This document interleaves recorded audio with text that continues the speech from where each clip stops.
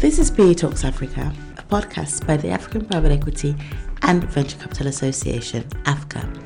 I'm your host, Yossi, and in this episode, we are going to be talking all about exits with Adenia, an investment firm backing companies based in Africa with 7 offices across the continent.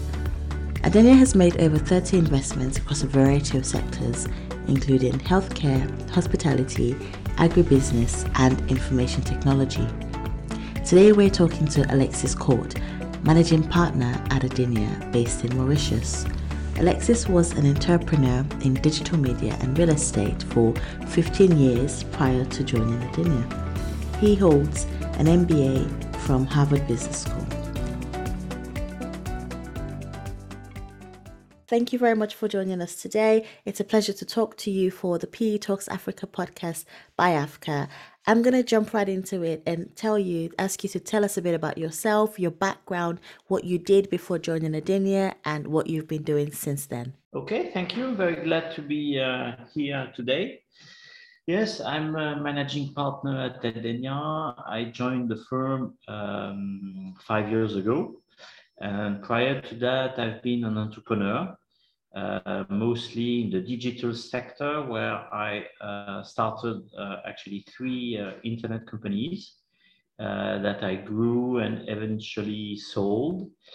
And in 2010, given that I had some, money to invest, I also took a second hat on top of being an entrepreneur as an investor, and I reinvested the proceeds of my first internet company in the hospitality sector, and then decided for family reasons to move to Mauritius. And that's when I met Antoine, the founder of Adenia, who offered me the opportunity to join the firm. At the time, the fourth fund had just been raised, and was in charge of the new investments at Adenia. Great, lovely. So this podcast is all about exits and investment in Africa. And so my first question for you is, why does Adenia Partners favor majority or outright ownership in portfolio companies in Africa? And what are some of the challenges that the firm has faced in acquiring majority stakes in African business? Well, lots to say in those 2 questions. I think first to start with the challenge, because maybe it will explain you our investment philosophy. I think the typical Adenia transaction is we acquire a business from a family. It has been in the family for a long time. There might be, for instance, some succession issues. The second generation doesn't want to run the business. So it's usually business that has been in a family for a long time, and we acquire between 51 to 100%. And then we push, our value creation agenda, we push our impact plan in those organizations to put it to, I would say, international standards to be able to exit after 5 or 6 years. And I think the key element of control is key for exits, because we're able to sell companies at the end, not to sell shares, and actually to sell 100% of the business.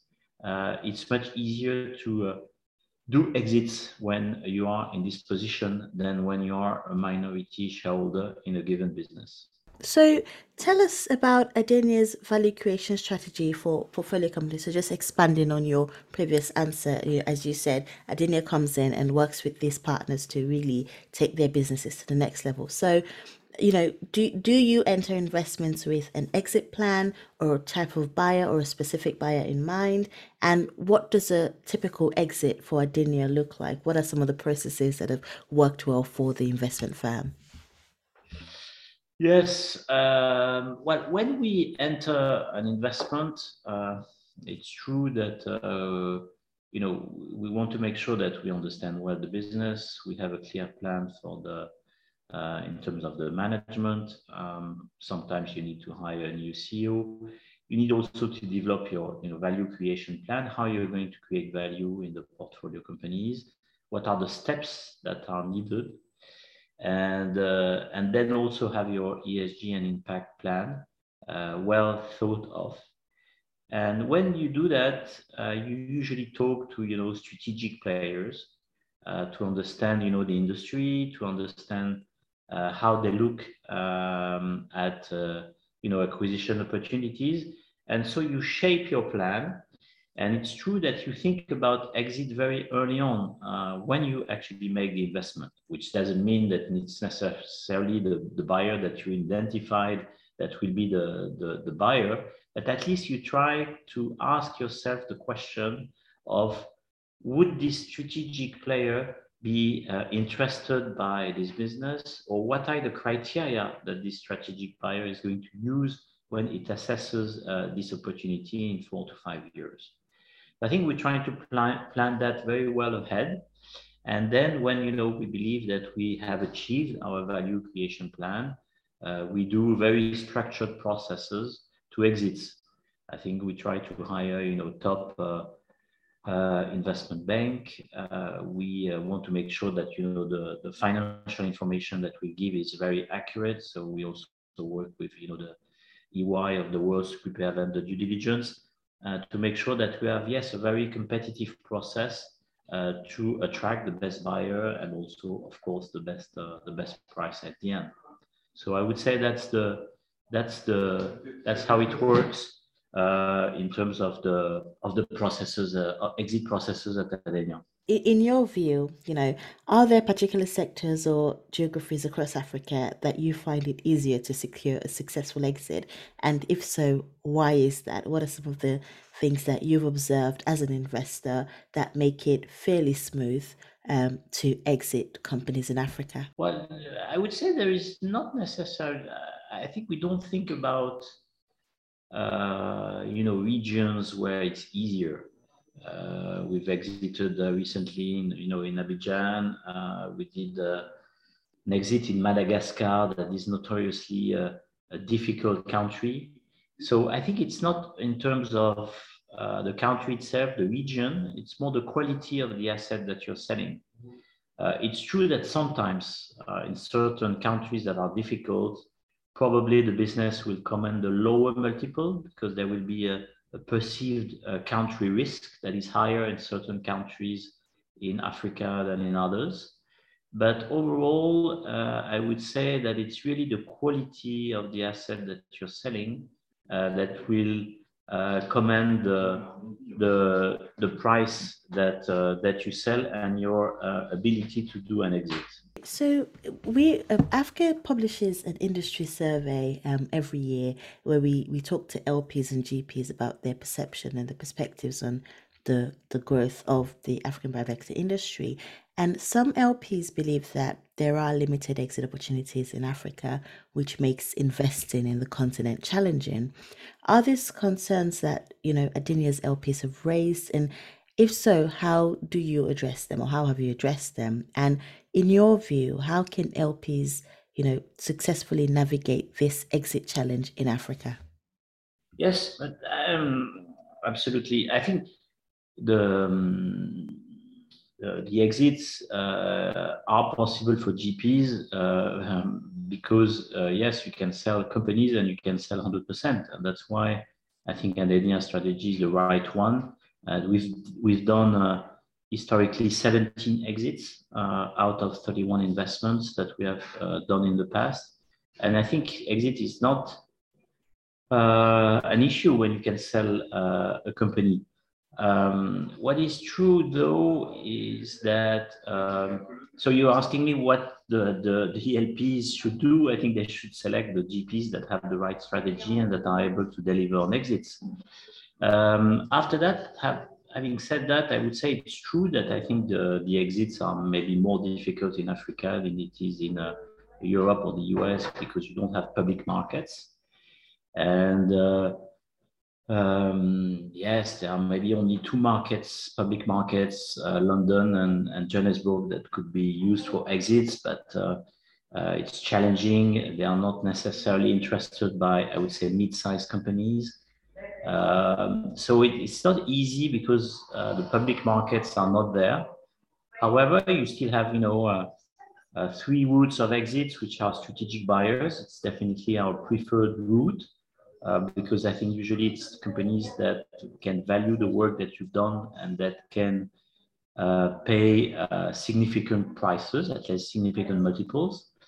And also they offer generally the best projects for the company itself. But you can also have, financial investors or management buyouts that you organize. So I think probably yes, more challenging. At the same time, if you're selling good companies, I think there will always be some interested buyers. It's interesting that you mentioned the limited availability of public markets, and that would lead me to something else that I was going to ask you. So, there was the news of the IHS towers a couple of months ago, and that was quite big news for the industry. But what is your view on this issue of public markets in Africa, the lack of them, and do you see an IPO market developing on the continent in the next decade or couple of decades? Well, just in terms of the challenges of the IPO markets, and I think it relates to the IHS transactions that you were referring to. I think what is difficult actually for GP when you're selling a company is to sell it in the public markets, because usually you can sell a very small fraction of your shares. And then because it's a new IPO, there is usually not enough liquidity. And it's very difficult to exit at the end. So it's not because you have put a company in the market that as a GP, you will be able to exit it successfully. I think that's one that we should bear in mind when we do when we think about IPOs for exits. After that, I think it really relates to the question of size. I think to interest, I would say, the IPO markets and to have sufficient visibility, you need to have companies that are valued, I would say, at EV of at least $500 million US. And then there are not that many, I would say, companies in the continent that can command those type of prices in the public markets. And that's why I would say it's not easy also to have those type of companies that are floated in the public markets, which either in London, Johannesburg, or the US for IHS. Yeah, that I think that's definitely one of the big issues and topics for conversation in the African private equity industry. How many businesses do we have that can be valued at least $500 million, and what does that mean for the whole pipeline and the industry as a whole? But let's talk a bit about specific investments that Adenia has made. So and specific exit. So you sold Movilac, the Mauritian paint company, to AkzoNobel.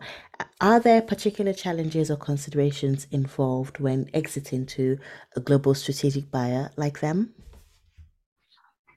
Yes, of course. I think, and I think it relates to the fact that they have very high standards, in terms of ESG, and they want to make sure that, for instance, they checked every environmental aspect, making sure that soil below the factory was not polluted. So the standards that they were using to assess the quality of the asset are very high.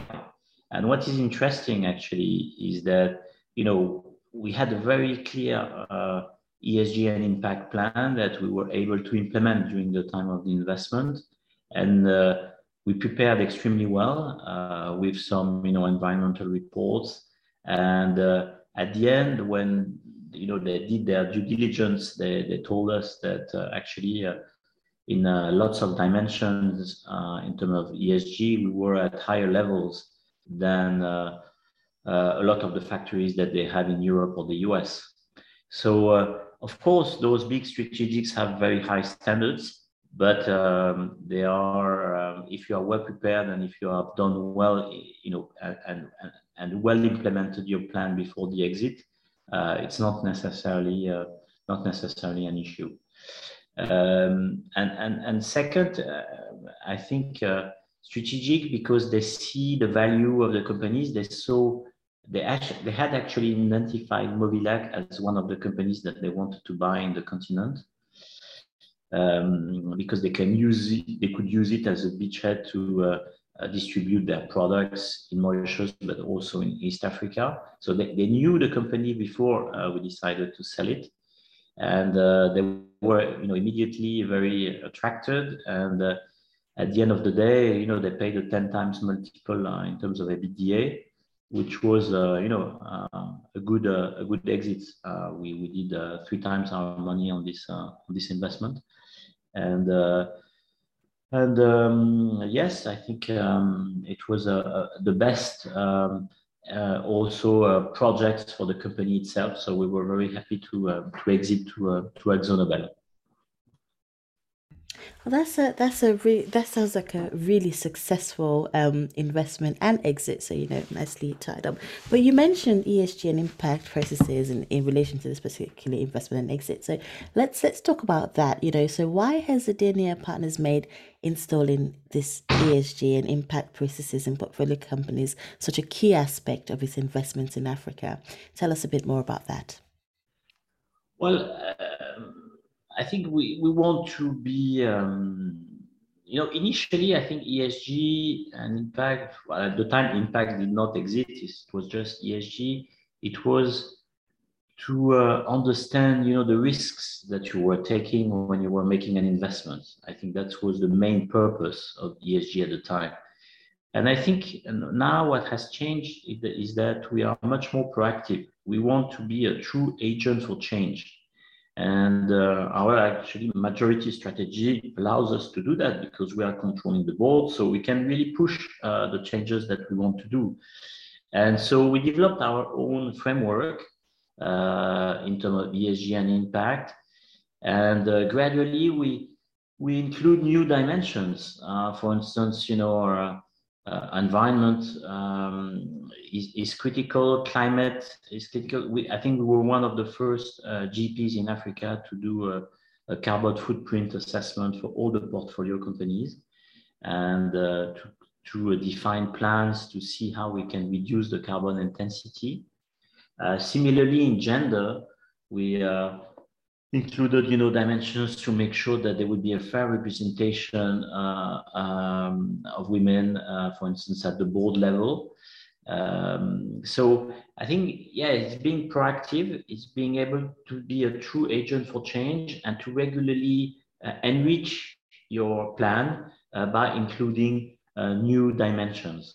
And that's something that we do regularly. And I think at the end of the day, it's to do good. And I think when you invest in the continent, it's because you want to make a return, but also you want to do good, and making sure that you are bringing those businesses at better levels in all dimensions.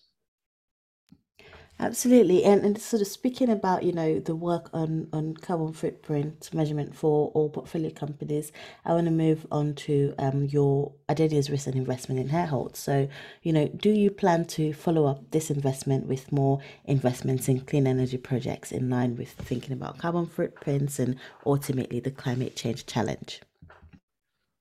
Well, I would say yes and no. I think Herholt is actually a company, very interesting companies, because they have 2 business units, but one business is the distribution of renewable energy products such as solar panels, batteries, inverters. And in SA, actually, it's going extremely fast, because the grid is not very reliable and is also extremely costly. So I think we are in a specific situation where, it's going extremely well. And, but the market is driven by by the merits in itself. So we like this business because I would say the market forces work. And because of those market forces, the consumers wants to buy those products because it's more cost efficient, and at the same time, yes, you're right, it's renewable energy. I think we don't want to invest in projects where it would be only reliable on subsidies to make it work, because we want to make sure that you're not dependent on a government policy that can change from one day to the next, and where your business model is put in jeopardy. So I think we are kind of careful when we analyze those businesses to make sure that it's not an unfair competitive advantage that the company has. And if we find other companies that meet those criteria, yes, of course, we would be very happy to invest in those. But I think more generally speaking, in terms of carbon footprint and I think we can do that in any company. And we are not shy to invest, for instance, in manufacturing companies that have sometimes a bad reputation in terms of emissions and even environment pollution, because we believe actually that we can be, as a controlling shareholder, true agent for change in those businesses and really create value. So it's not sector specific. You can have a good plan to reduce the intensity of your carbon footprint in lots of companies, and not necessarily in those that are directly linked to, for instance, renewable energy. Yep, definitely. No, that makes a lot of sense. There is, I think, with thinking about carbon footprint and just climate change, it's not just about investing or backing the businesses that are specifically in the sustainability business, but just embedding sustainability and impact practices into every single business. So that makes a lot of sense. So let's move on a bit to general investment processes. So what are some of the common pitfalls that you've experienced as an investor in Africa, and what would you, I guess, if an emerging or a new Africa focused fund manager came to you today and said, "Hey Alexis, I'm thinking about doing this," what would you advise them? It's difficult to give any advice. I think well, asset selection is key. I think you really need to understand the business model of the company you're investing, making sure you understand what's driving the growth, and that you have the capable management to run the business. So asset selection, I think, is key, because if you make the wrong investments in the wrong, for instance, in a very cyclical industry that is not where the cycle is not going to be compatible with your fund, I think this is an issue. I think the second element I would say is to trust your instinct on people. I think, as always, people are key, but even more importantly, I would say in the continent, you need to have good management teams, reliable, honest, that are there to have an impact, a positive impact as well. So yes, you need to gather those management teams and put them in the right business to grow it. And it's usually judgment, so it's not easy calls that you make. But I think you need to trust yourself on your ability to have and select the right management teams for the different businesses you invest in. I think that these are, I would say, the two things that are probably the more important when you make an investment. I think the price is, of course, also one, but if you have a very good and growing business, then the multiple that you pay at entry is not necessarily an issue at exit. So yes, I think these are, I would say, the advice that I would give, and of course to have a clear plan. So when you think about and making the investments, of course a plan is always there to change. When you do a budget, the next day you do it, the numbers are wrong, but at least it gives you the sense of directions and where you want to go. So have a clear and articulate and precise plan also is something that is very important to do when you make a new investment. That is really wonderful advice, and hopefully, any potential prospective fund managers listening will take a lot of value and wisdom from that. So, linking to something that you said in this response, Alexis, about having a good management team, let's talk a bit about talent in Africa. It's an interesting one, you know. What is your view on the talent pool in Africa in terms of building a management team? You know, is there adequate talent for these management positions in portfolio companies? And how do you actually assess the process of recruiting the right people, specifically in the context of African countries? Oh yes, I think it's we're spending lots of time to talk to people that we think could be potential good managers for portfolio companies that know extremely well a sector.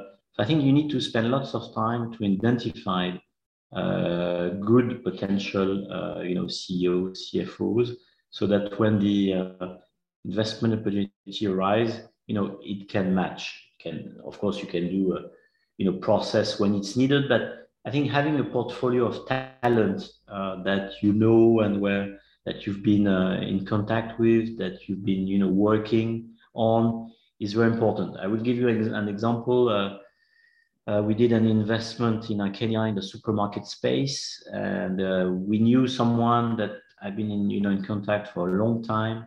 That was an expert in the retail industry. So when the opportunity arise, and this person was ex-CEO of Carrefour in Eastern Europe. He brought his expertise to help us in the DD, and he became executive chairman of the business. And at the same time, he also helped shape the new management team with a CEO, a Kenyan CEO that we identified during the due diligence process that was also extremely critical in putting the deal together. So you need to spend, I think, lots of time to talk to people to make sure that you have the industry experts, that you have the talent that is needed when you make an investment. After that, I would say, generally speaking, you have good talents. There are countries where I think Kenya is one where you have lots of very well educated and a very large pool of talents. Of course, in some other countries that are smaller, it might be a little bit more difficult. You also have a diaspora of Africans that work in Europe or the US that want to come back because they want to have an impact. And we've seen that, and we are not shy to bring people from Europe or the US to Africa, back to Africa, to run businesses if they had sufficient contact with the continent in the past, which is sometimes also a challenge. But so yes, I think it's always difficult. It's always difficult to have the right match between a company and a management team. But I would say that overall, if you spend a required amount of time, it's something that you can manage. Thank you for that response. So now we're trying to just to round this up and end the conversation, bringing it back to exit. So, what is the picture for exits in Africa in the coming years? And has the pandemic had an impact on the exit process, or do you think it's going to have an impact on the way that we do exits going forward? What is your view on this? Well, I would say, of course, it had an impact on exits because when you are, and we had actually a process on one exit that started before the pandemic, and it stopped because you cannot have potential buyers travel and see the business, see the factory, and discuss with the management teams. So, of course, the pandemic had an impact and delayed exit processes. But I would say more importantly, it's also because the pandemic had long-term effects on businesses is how did your business recover from the pandemic? We see from portfolio companies, companies that have been heavily impacted and recovered very quickly. Actually, I would say that, in the continent overall, I think the continent has been not as drastic in terms of sanitary measures that you see in Europe or the US. So I think it has not been as heavily impacted. However, there has been some disruption, in supply chains, for instance. So it depends how the business is recovering. But if you are able to prove to a potential buyer that you have a business that went well through this crisis and that is now recovered and that has a higher level of EBITDA than before the crisis, I think you are in extremely good shape to sell your business. Great. Yeah, I think one thing that definitely be interesting to see is for the businesses that were impacted by the pandemic, how do they bounce back, and how are their fund managers, supporting them to bounce back. So thank you very much for sharing your really interesting and insightful perspectives on the exit landscape in Africa. I always try to round up the podcast on a very fun note, and the question I ask to all of our guests is, as an investor in Africa, what is your favorite thing about working on the continent? I touched on it actually is people. I think my first actually negotiation in Kenya, I was talking to a family actually that we partnered with because we acquired a controlling stake. And I remember the discussion was a lot about my kids, my wife, where I grew up. They wanted to know who I was and if I was a reliable partner for them.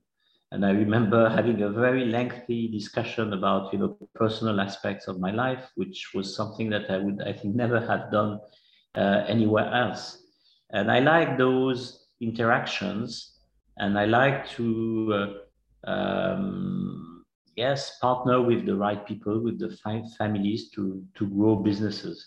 I've been an entrepreneur my whole life. I was, telling earlier about trusting your instincts. I think that is what is interesting in Africa, is that it's less structures and you need to trust your judgment on people and on the partners that you're working with.